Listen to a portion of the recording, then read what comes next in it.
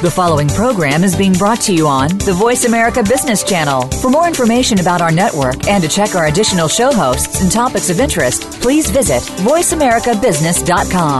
The Voice America Talk Radio Network is the worldwide leader in live Internet talk radio.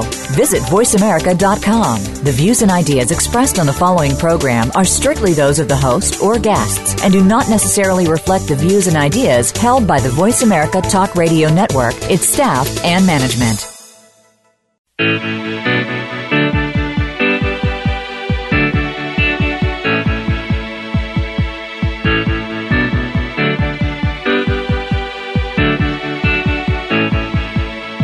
This hour of the Costa Report is brought to you by Dole Food Company, the world's leading producer and distributor of fresh fruits and vegetables.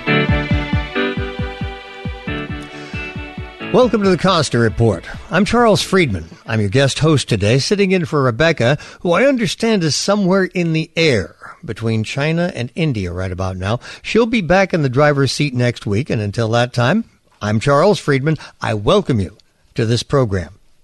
In just a moment, retired Marine Corps General and former CENTCOM Commander Anthony Zinni will be joining us to talk about growing instability in the Middle East and what America must do to contain ISIS.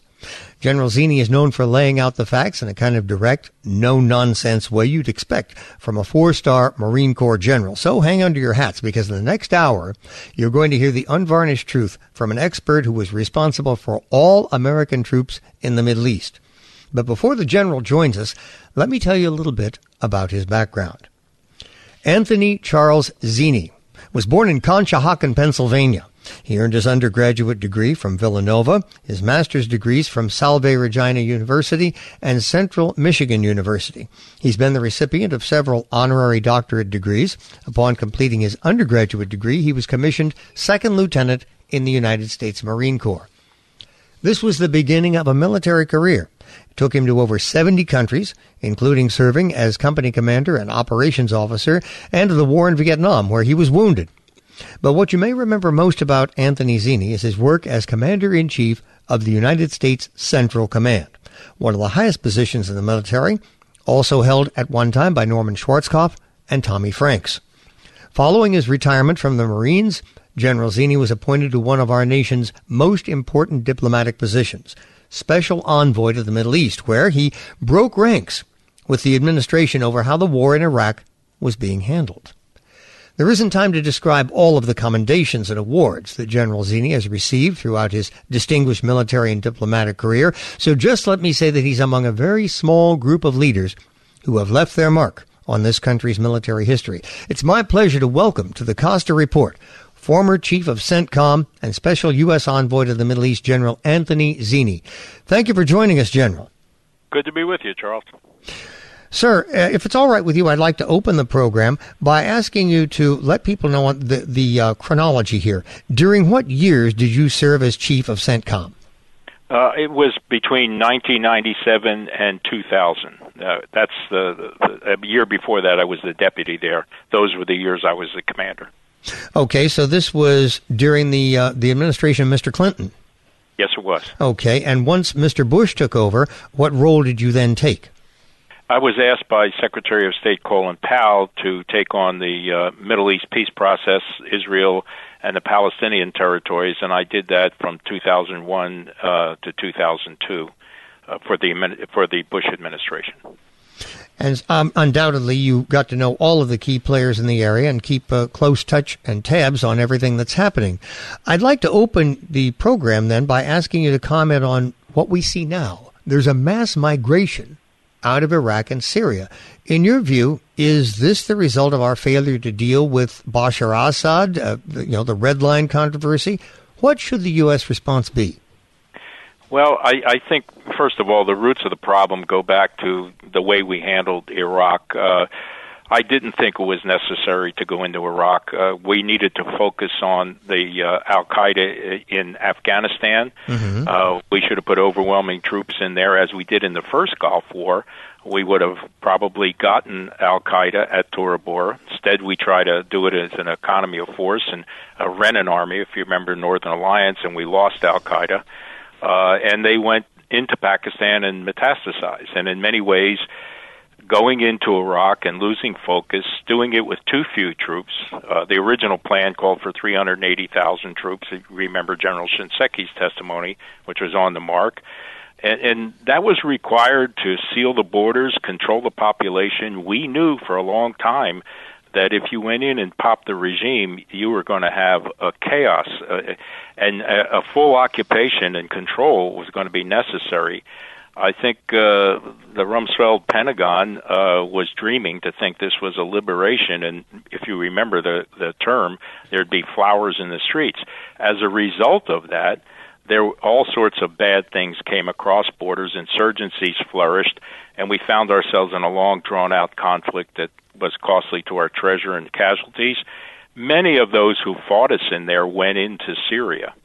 And I think our inability to really control how the governance system was set up in Baghdad, the one that led to Maliki, who did not effectively include the Sunnis, he further alienated them. He was part and parcel of the problems in dismantling the Iraqi army, appointing generals not based on merit but on cronyism. It kind of led to where we are now. I really believe that we now have ISIS firmly implanted in Iraq and certainly in Afghanistan amongst the witch's brew of all sorts of factions that are fighting there, and will become worse if Assad goes too. And we have an obligation now, unfortunately, to handle this. And I don't think airstrikes and advisors and special operations is going to do the trick. Well, you've given a rather comprehensive view of the history of this. One of the things you didn't mention, and I love your views on it, in 2007, President Bush came to realize that the policy he'd been pursuing in Iraq wasn't working. He changed that policy. There was a surge of additional troop forces that had been requested by, I believe, General Petraeus, and this led to all appearances, a success. And by the time Mr. Bush left office, the situation in Iraq was significantly improved. Then in 2011, we subsequently withdrew completely, leaving behind no status of forces agreement. And since then, we've seen a devolution. What is your view on this? Do you see positives, negatives? Were there serious mistakes made? What happened, sir? Well, I think, first of all, you have to realize that the surge was trying to fix something that was severely broken. Right. The dismantling of the Iraqi military, us allowing the population split. You had alienation of the Kurds and the Sunnis and some minor ethnic groups, the Chaldeans, the Syrians, and others. It wasn't a matter of leaving troops behind. We would have left a very small amount that would have been supportive of the buildup of the Iraqi army, advisors, logisticians, that sort of thing. The key was Maliki. You know, we never really had the right guy in charge in Baghdad. I mean, I wish we would have followed MacArthur and Eisenhower's method of ensuring the kind of governance system that was put in was responsive to the people, was inclusive, understood the need to reach out to some of the ethnic and religious groups that felt disenfranchised. Maliki wasn't going to do that. He was certainly in favor of the Shia domination. That allowed Anbar province and the Sunni provinces then to fade away.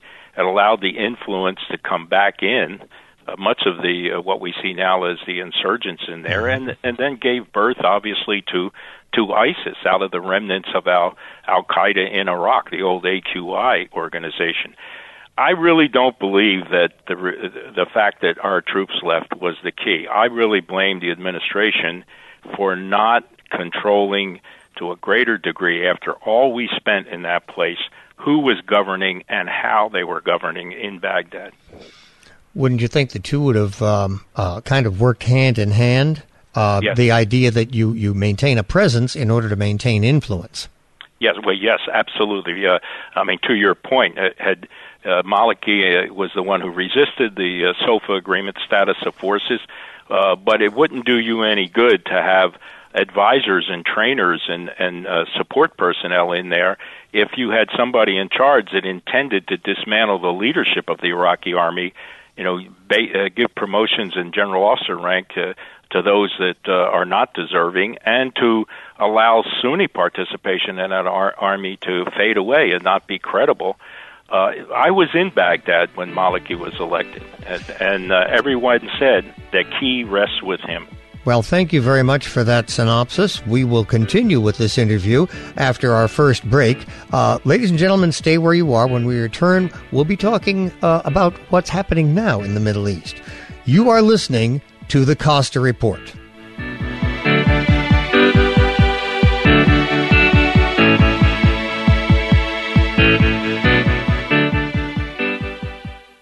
As a scientist who works hard to stay on top of current events and trends, I know how easy it is to get caught up in the details of a story and lose sight of the big picture. What is happening to society as a whole? Where are we headed? Why does it feel as if there's greater instability, unrest, and danger in the world? The truth is, very few of us have time to contemplate these questions. And if we're waiting for our leaders or the media to paint a clear picture, well, we may be in for a long wait. That's why I'm urging you to grab a copy of The Watchman's Rattle. Do it now. Go to RebeccaCosta.com. Find out why scientists, government leaders, and the heads of the largest corporations in America are waking up to a newly uncovered pattern of human behavior. That's The Watchman's Rattle at RebeccaCosta.com, a bestseller in 26 countries and a book that Richard Branson, Donald Trump, and experts everywhere are calling a must-read. That's The Watchman's Rattle, available at bookstores everywhere and online at RebeccaCosta.com.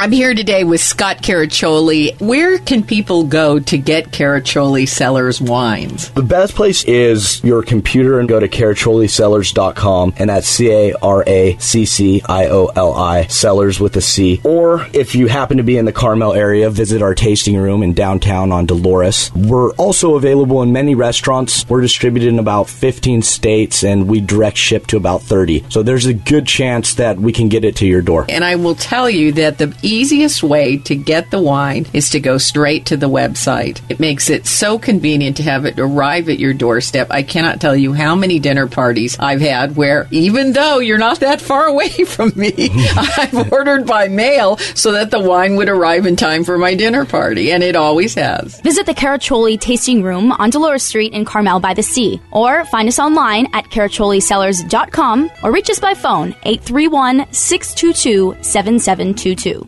Hi, registered pharmacist Ben Fuchs here. I've been studying healthy bodies for 35 years, and what I've got to tell you may shock and surprise you, but if you listen up, it may change your life. In a recent article from the journal Nutrition and Cancer, researchers explored the effects that diet can have on genetic expressions of cancer. In another article from the publication PLOS Genetics, scientists found that over 800 genes in patients with type 2 diabetes demonstrated an altered expression that was the effect of diet and lifestyle factors. This phenomena of genes changing in response to environmental factors is called epigenetics. Epigenetics is basically the science of how we control our own genes. Drug companies were shocked when this genetic flexibility was first discovered back in the 1980s and 1990s. Those were the glory days of pharmaceutical genetic research and what was called the Human Genome Project, an ambitious endeavor to map all the genes that were contained in human DNA. Drug companies were hoping to find genetic causes for illnesses, which they could then leverage into pharmaceuticals that could theoretically control those disease-causing rogue genes. What they were hoping to find was that one gene would do just one thing, but that's not what they found. Instead, they found that we are way more complex than one gene, one thing. One of the most powerful ways for us to affect our genes involves nutrition. This is called nutrigenomics, which can be described as the science of how vitamins and minerals and proteins and fats affect our genes. There's also an important mental component. That means we literally control our genetic destinies via our thoughts. Pharmacist Ben here, urging you to go to KSCOHealth.com to order Beyond Tangy Tangerine, the Healthy Start Pack, and other nutritional supplements that I personally use and recommend. You can purchase these premium quality products at wholesale prices online at KSCOHealth.com. That's KSCOHealth.com. I'm the pharmacist that believes that staying healthy and strong is not only about medicine, it's about giving your body the raw materials it needs to do its work. Go to KSCOHealth.com. Make sure you check out the cool videos, too, at KSCOHealth.com. That's KSCOHealth.com.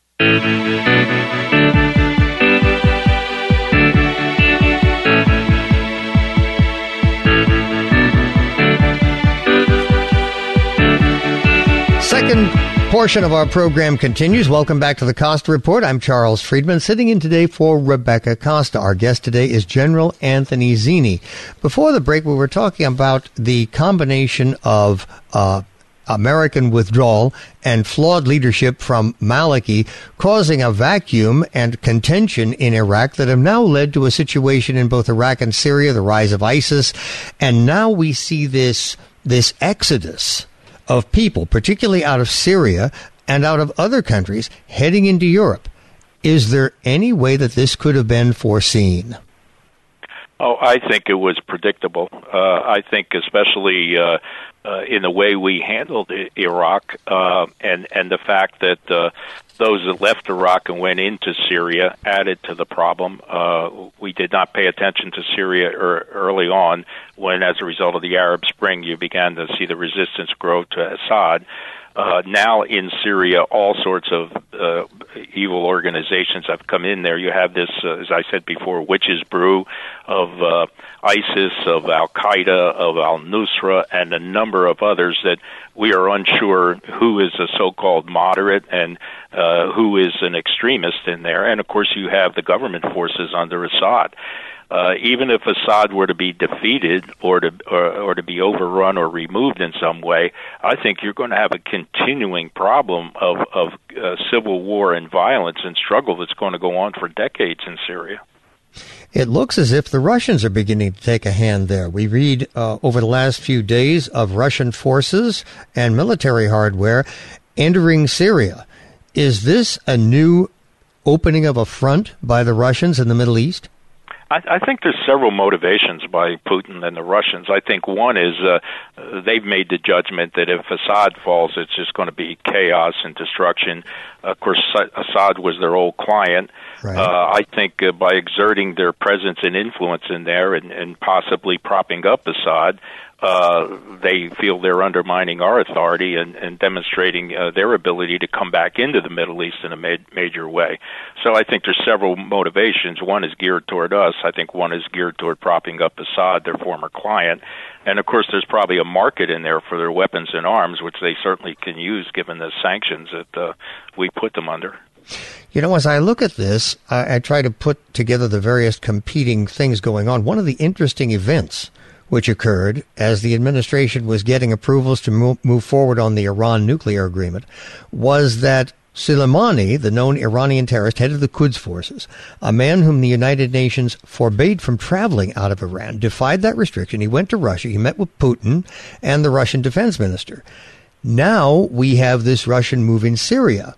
Now, the timing of that, I'm wondering, in the middle of approving a nuclear agreement with Iran, as an expert familiar with Iran, what do you make of these backdoor negotiations with Russia? Is this part of the result? I think it's absolutely part of the result. I think it's all planned. Iran wants to extend its influence into Iraq. They certainly want to see Assad survive. They are connected religiously with the Alawites. That's the ethnic group and religious group that Assad is from. Mm-hmm. And they want to keep that arc in connection because it leads into Lebanon and Hezbollah, and eventually to places like Gaza, where they support Hamas. They were very interested in providing support to the Muslim Brotherhood in Egypt, and of course Egypt's fighting its own war in the Sinai and has to worry about Libya on its western border. And I think you see the hand of Iran stretching in that kind of arc all the way out to the extent of North Africa.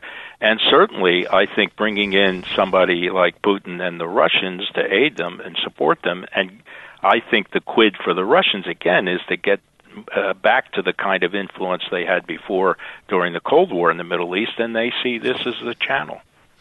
Given what you've said just in the past few moments about expansionism or an increased reach on the part of the Iranians, let's talk about this nuclear agreement for a moment. There were 40 retired generals who signed a letter supporting it. Then that was followed by a letter from 200 generals who signed a letter opposing it. What do you make of these letters? And what's your position? Well, first of all, I don't think anybody should be signing up unless they really are expert and understand everything that's going on. My position is, look, an agreement's an agreement. You can't judge an agreement. If I make a contract with you to build me a house and somebody walked in just as we signed and said, is this a good or bad agreement? My answer to you would be, wait till I see the house that gets built. So the agreement is a risk. It's a gamble in many ways. We're betting on compliance. We're betting on the motivation of the Iranians, which has to be brought into question. I think we have to have the assurances, if I were a member of Congress, that tell me that we will know if they're cheating. And that doesn't only come through verification and inspection, but do we have the intelligence sources to know if they're cheating that go beyond inspection and verification? Second and most important question is, will those allies that signed on with us, those other 5 nations, will they reinstate sanctions if we detect cheating? Or will they have been corrupted enough because they're doing business and making some money in Iran, be unwilling then to enforce this? So, I don't think you're going to know the answers to these questions for a while. I would reserve judgment. I'd sign neither with neither group, either pro or for, because the question is wrong. Is this good or bad? The question really is it worth the risk, and how do we mitigate the risk going forward in terms of detection, and then being able to put in the kinds of punishment if we do detect that there's cheating. I also think there ought to be some way of understanding if this has the possibility of leading to opening up other diplomatic channels that we can work with Iranians. We have 4 Americans in there that we have to account for that are being held. Their support for extremist groups in Yemen and Syria, in Iraq and elsewhere, in Hezbollah and Lebanon. Where do we go there? I mean, can this lead to another kind of dialogue? I mean, it all hinges on what the Iranians want to become. Do they want to become, more, I think, attuned to be a respectable country in the international community? Long way to go.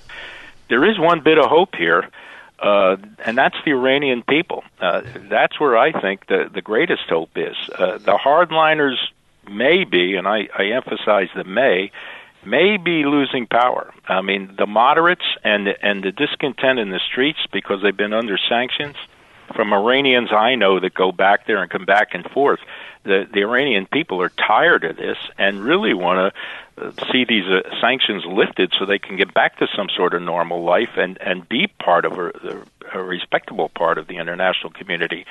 Maybe this will help that cause on their own streets. I think internally is where they may have the most concerns rather than externally and what we could do to them. Well, one of the things that you mentioned as a way to ascertain whether the Iranians were cooperating or not was intelligence. We've recently learned that some 50 U.S. intelligence analysts have said that their reports are being falsified or at the very least somehow altered before being presented to higher authority. When we get back, I'm going to ask you to comment on that, so there's something you can be thinking about during the upcoming break. We'll have to take another short break, and we'll be right back with more from General Anthony Zinni. You're listening to the Costa Report.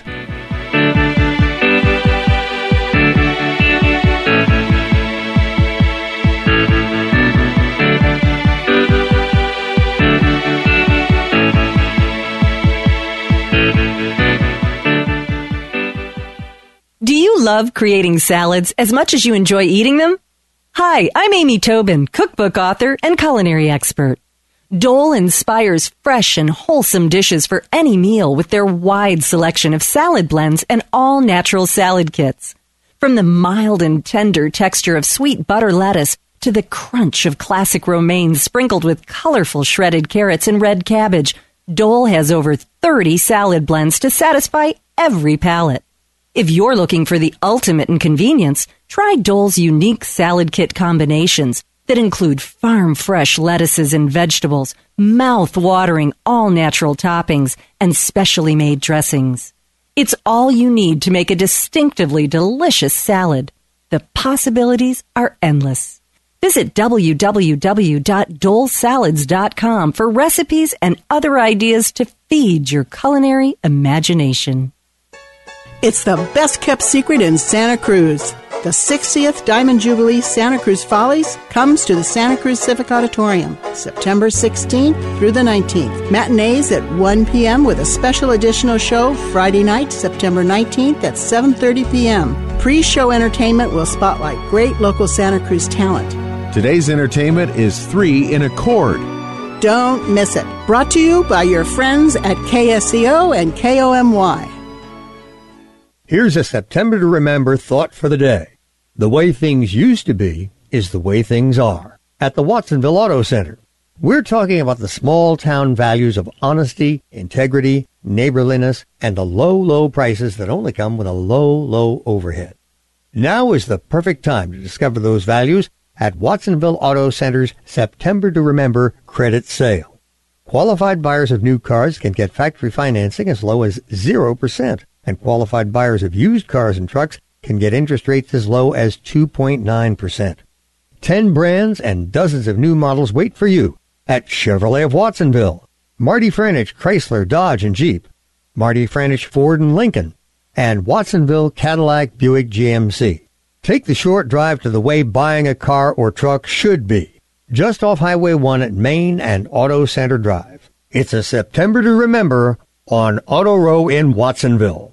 When you see a dripping faucet these days, you run to the hardware store. But the real urgency may be the leaking we can't see. And that's the electricity leaking from the circuits inside our walls. But wait, if you can't see the trons leaking, how do you know you're safe? Let's ask the doctor of circuits, Chris Jensen from JM Electric. Chris, what can we do? Thanks, Charles. And yes, electrical leaks are a real danger. What you can't see can hurt you. You may not be able to see leaking electricity, but JM Electric's testing equipment can. Our state-of-the-art tools can find hidden dangers behind your walls. And JM Electric is happy to help folks out with a free home assessment to see if the current safe testing service is right for your home. Give us a call at 422-7819. That's JM Electric at 422-7819. Folks, don't let a leaky electrical system keep you up at night. Give my friends at JM Electric a call. They can make your home safe, just like they did mine, and now I sleep better at night. Give JM Electric a call, 422-7819, or visit jmelectric.com. Tell them I sent you. Please join us every Thursday evening from 8 to 9 and enter Zero Doubt Zone. We seek truth, we vet facts, and we'll do it together. Zero Doubt Zone is calling all Americans to join an honest, open discussion of the important issues that affect us all. Together, we'll find the solutions to inform and empower the people. Every Thursday from 8 to 9 p.m., Zero Doubt Zone only on KSCO, AM 1080, FM 104.1, and KSCO.com. Get involved.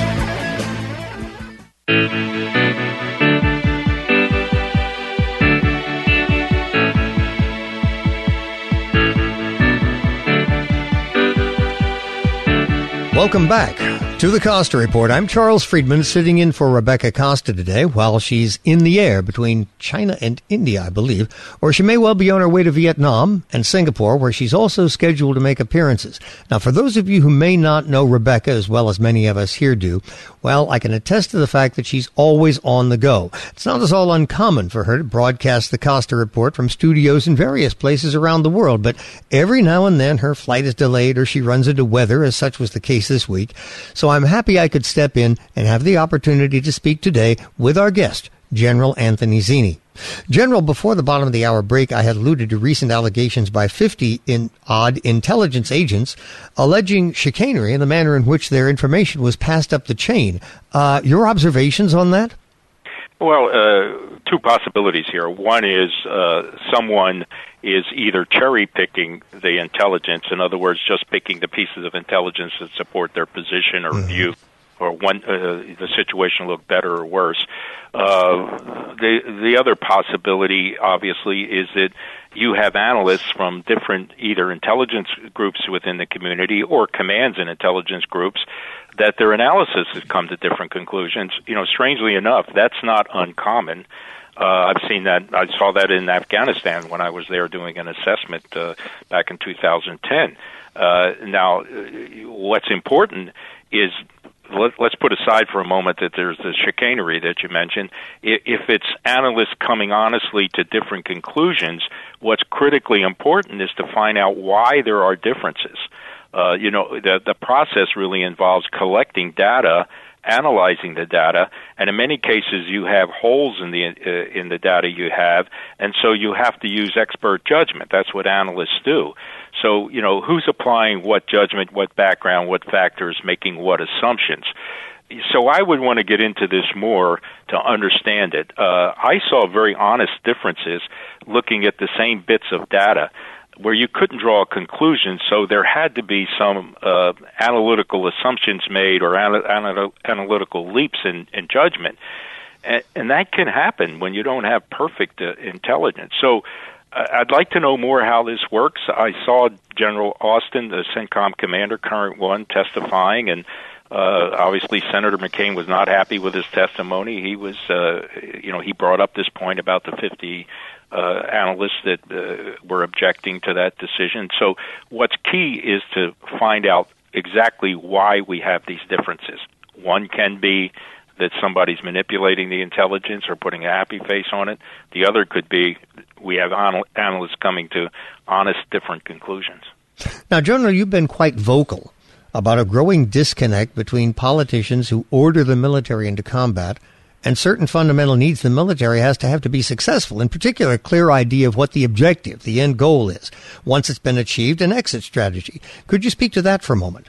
Yeah, absolutely. I think what we lack now, our greatest moment was during World War II when we had George Marshall and FDR, and we had top-notch generals and top-notch civilian leaders who understood what each had to provide. The generals have to fight the war. They provide the operational design and, the scheme of maneuver and how we're going to do it. But you can't throw them in there without a strategy, without a clear policy, a set of objectives. The obligation on the suits and skirts that lead from the political top is to provide a detailed understanding of what they want to do, how they believe we should accomplish this, to provide the strategy that we need, to set the policies in place that will make it happen, to gain the allies we need to support us, to make sure the justification's out there. One of the most important parts is winning the battle of the narrative.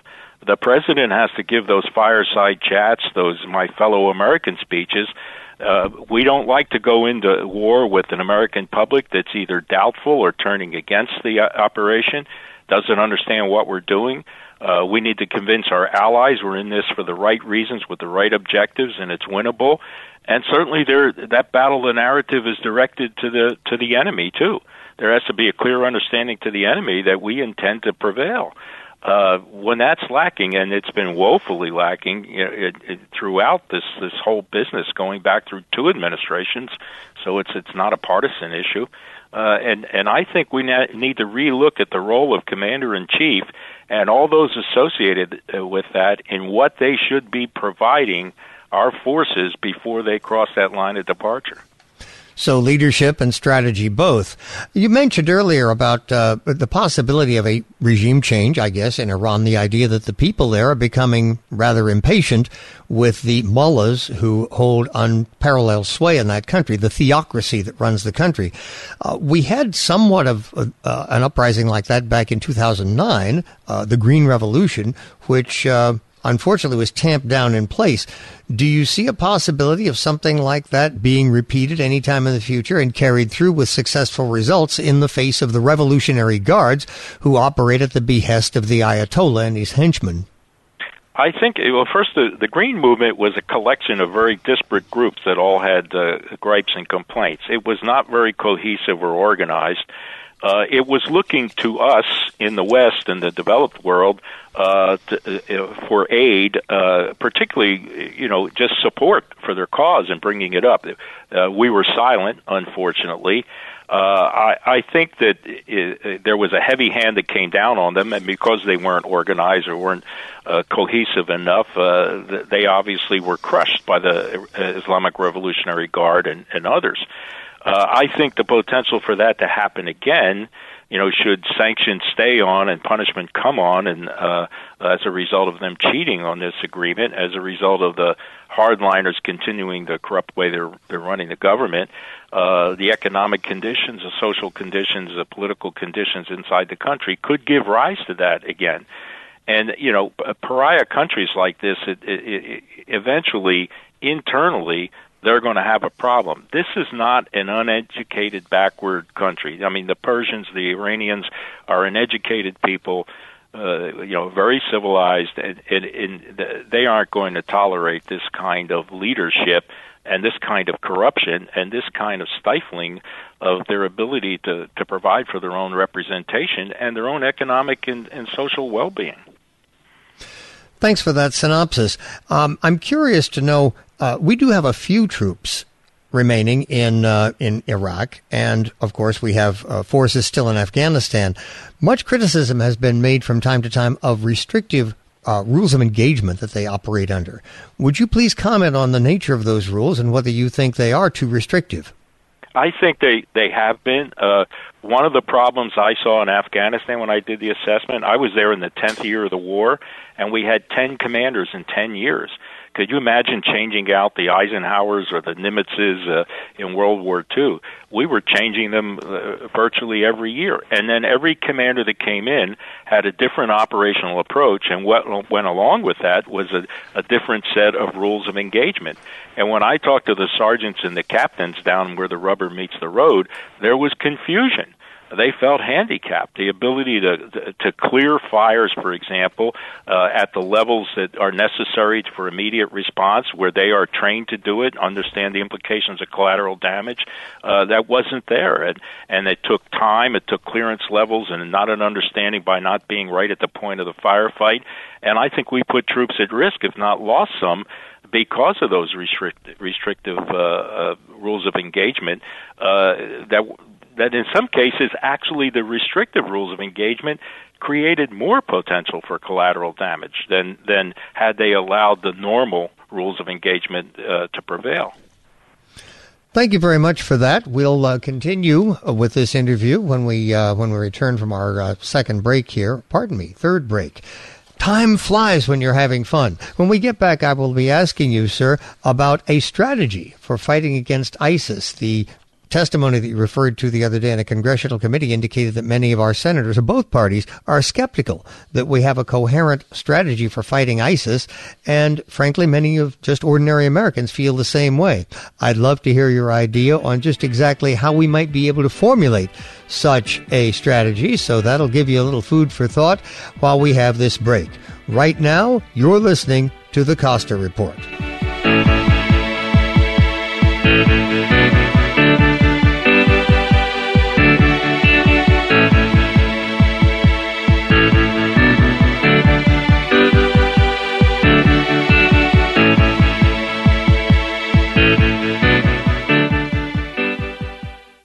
Big data is changing the way organizations work. From data-driven marketing and ad targeting to the connected car, big data is fueling product innovation and new revenue opportunities. It's creating a culture in which business and IT leaders join forces to realize value from all data.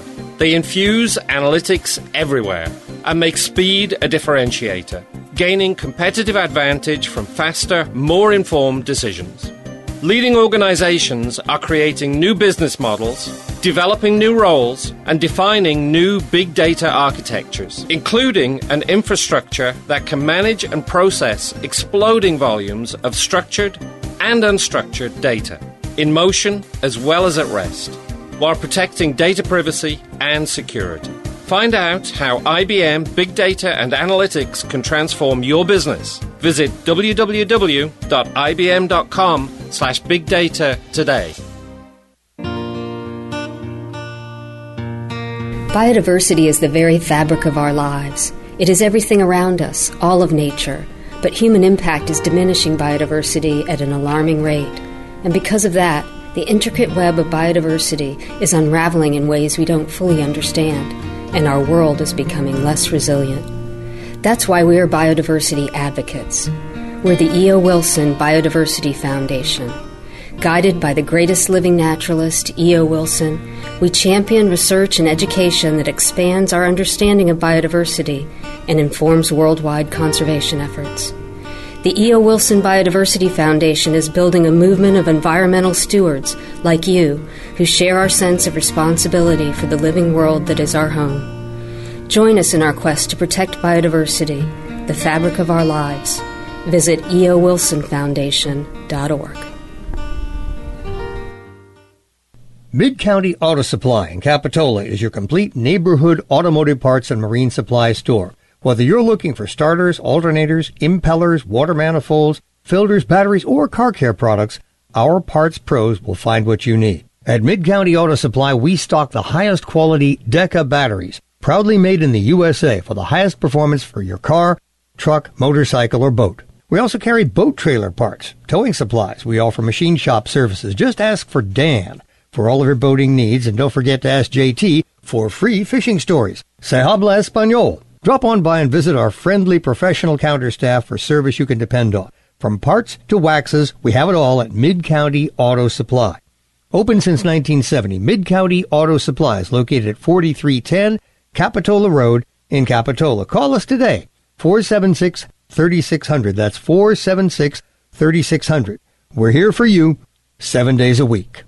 For the last 60 years, Coast Paper and Supply has been serving locals and businesses for all their cleaning and paper supply needs. With an 1,800 square foot showroom and nearly 5,000 products, you'll find everything you're looking for in the way of janitorial supplies, retail and industrial packaging, and disposable food service products for business or home. Not to mention their huge selection of boxes and shipping supplies. Their family-owned and operated business is located at 151 Josephine on River Street in Santa Cruz. Call 831-423-3350 or visit coastpapersupplyinc.com, a proud member of Think Local First.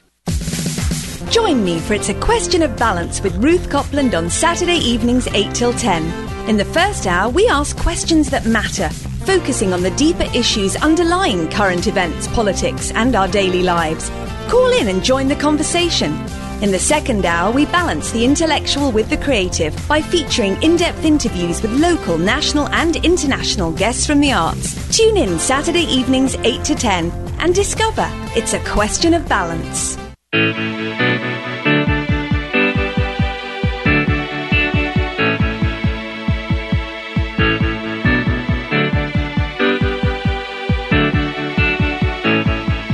Welcome back to the Costa Report. I'm Charles Friedman, sitting in for Rebecca Costa, who is traveling in Asia, where her book, The Watchman's Rattle, has created quite a stir. By the way, I've read this book, thoroughly enjoyed it, so I can personally recommend it to you if you'd like to learn more about how a sociobiologist views global events. Rebecca will be back for next week's broadcast. In the meantime, we are fortunate enough to have General Anthony Zinni, former chief of CENTCOM, who oversaw all of our troops in the Middle East, and who was also special envoy to the Middle East in the Bush administration, one of our nation's highest diplomatic posts. Well, sir, before the break, I gave you kind of a heads up that I was going to ask about strategy against ISIS. Do we at present have one? Is it a good one? And what is your view of what that strategy ought to be? Well, I think the one we have is a high-risk strategy that has not been working. We're attempting to handle this. Our own commitment is just basically air, advisors, special operations. What we are hoping that the Iraqis can produce a ground force that would meet the necessary requirements. They have not been able to do it to date. We refuse to arm those that will fight, like the Kurds, sufficiently enough, the Peshmerga, who actually can take it to ISIS. We search around within Syria looking for, quote, moderate groups that might fight. That hasn't been too successful in the long run. And so we have now going on 15, 16 months, ISIS firmly implanted outside the gates of Baghdad and in almost all of western and northwestern Iraq. And not coming to the resolution or decision that we need a ground force. And there isn't one on the horizon. And I think the tough decision, and I know that doesn't play well with the American people, but we need to put troops on the ground, boots on the ground. The first Gulf War, an overwhelming force ended that conflict in a short period of time, and we came home. And I don't think it takes that much. About 2 brigades, 10,000 troops, will gather probably another 10 brigades from nations in the region that will be willing to join us. They won't do it on their own. They don't feel they have the capacity. They need American command and control, American support. But I think if we were willing to do it, we would see, and I know this for a fact, we would see many nations join us. The first objective should be drive ISIS out of Iraq. Give the time and space to the Iraqis, particularly in the Sunni areas, to reconstruct themselves, time to build up their military, begin to move their military units in conjunction with ours on the ground to give them some backbone into the fight. And as they become more proficient, obviously we would move more into a reinforcing role, and then eventually into advising and logistics and other support from a coalition force. At the same time, I would keep the pressure up inside Syria with air, arming the Kurds who are fighting inside there, and even special operations missions that go on. I think we need to think seriously about this refugee problem. We now have more refugees in the world than we've had since World War II. There's something like 40 million, and that doesn't count, and they're mostly coming from Syria and Iraq. We need to find a way in a humanitarian way, handle this, or it's going to be a humanitarian catastrophe that's going to grow beyond what it is now. And I think we need to find areas where we can sustain these people and help them until such time as they can return. They're killing themselves trying to get into Europe. The welcoming mat is not laid out and won't be in the near future. UNHCR, the United Nations High Commissioner for Refugees, needs help and support. Nations need to contribute. We need to find places, humanitarian zones or whatever, to take care of them, not necessarily inside Syria, although we've done that before. I was involved in Operation Provide Comfort, where we brought the Kurds back home after Saddam chased them out and created a protective area for them. That may be a solution. It may be one that has to be under a UN resolution and has allied participation and international support in structuring it in some way. But we need to start thinking about all the parts that are necessary. There's too much hope and speculation built into this that somehow a magic ground force is going to appear. It's not going to appear that way, especially the limitations we put on, like arming those that actually will fight and are credible in terms of not being extremists and willing to take the fight to ISIS. Time for one final question here. Obviously, we are nearing that time when we will once again select a chief executive. Now, I know that as a general rule, you like to stay out of politics, so I'm certainly not going to ask you for your choice in the upcoming presidential race. But I did have a thought. I was looking at a debate. What if they invited a general such as yourself to be one of the moderators who asks questions? What kind of questions do you think we should be asking these people who put themselves forward for national leadership? Well, Charles, I love that recommendation, and I'll volunteer. And I would tell you, my questions would be along the lines of for each candidate, do you understand what the job of commander-in-chief is? Do you understand what's expected of you? Do you understand what you need to provide for those forces you send into harm's way? I wrote a book about this, where I talked about everything we need from the civilian leadership before we commit our forces. And it's, as I said before, woefully absent in recent years. And this litmus test of the commander-in-chief, it's not enough just to say, can you name a few names and pass a gotcha quiz on who is the president of Kazakhstan. Right. It has to be an understanding of what has to be put in place to understand what they have to do once someone walks into the president and says, Mr. President, we have a problem.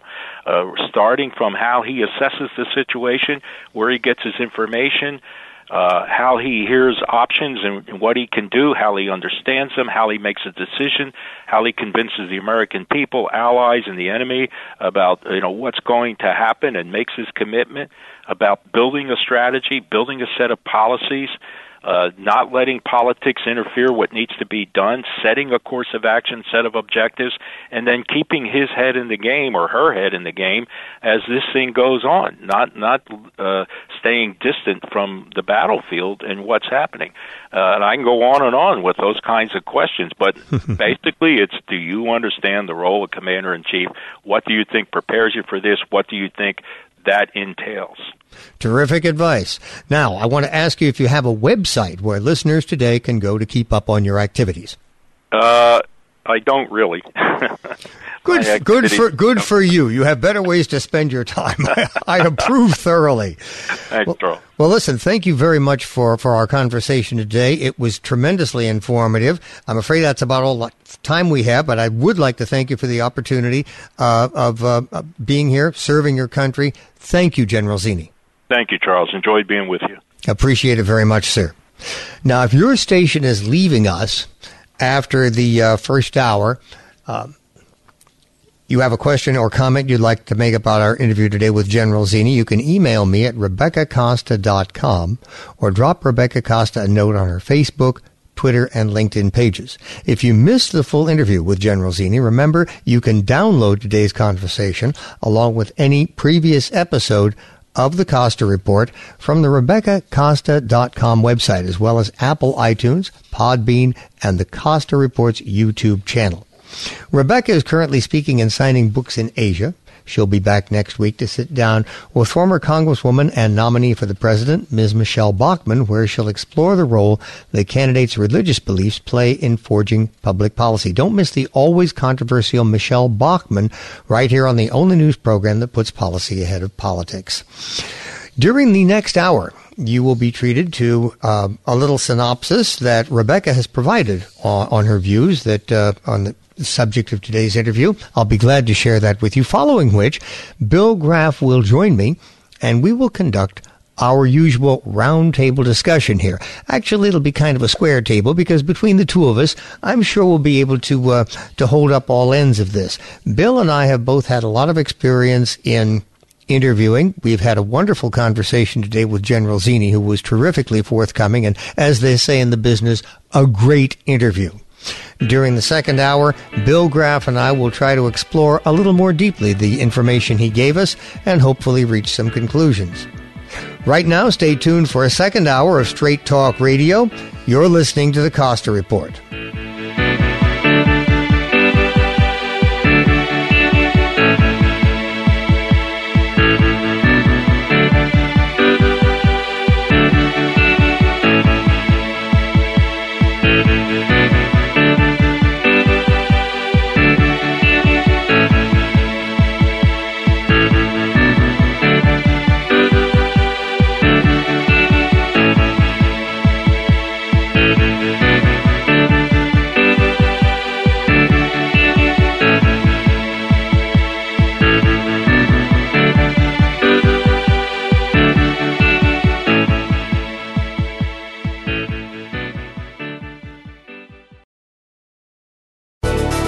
Thanks again for listening to the preceding program brought to you on the Voice America Business Channel. For more information about our network and to check out additional show hosts and topics of interest, please visit voiceamericabusiness.com. The Voice America Talk Radio Network is the worldwide leader in live Internet talk radio. Visit voiceamerica.com. The views and ideas expressed on the preceding program are strictly those of the host or guests and do not necessarily reflect the views and ideas held by the Voice America Talk Radio Network, its staff, and management.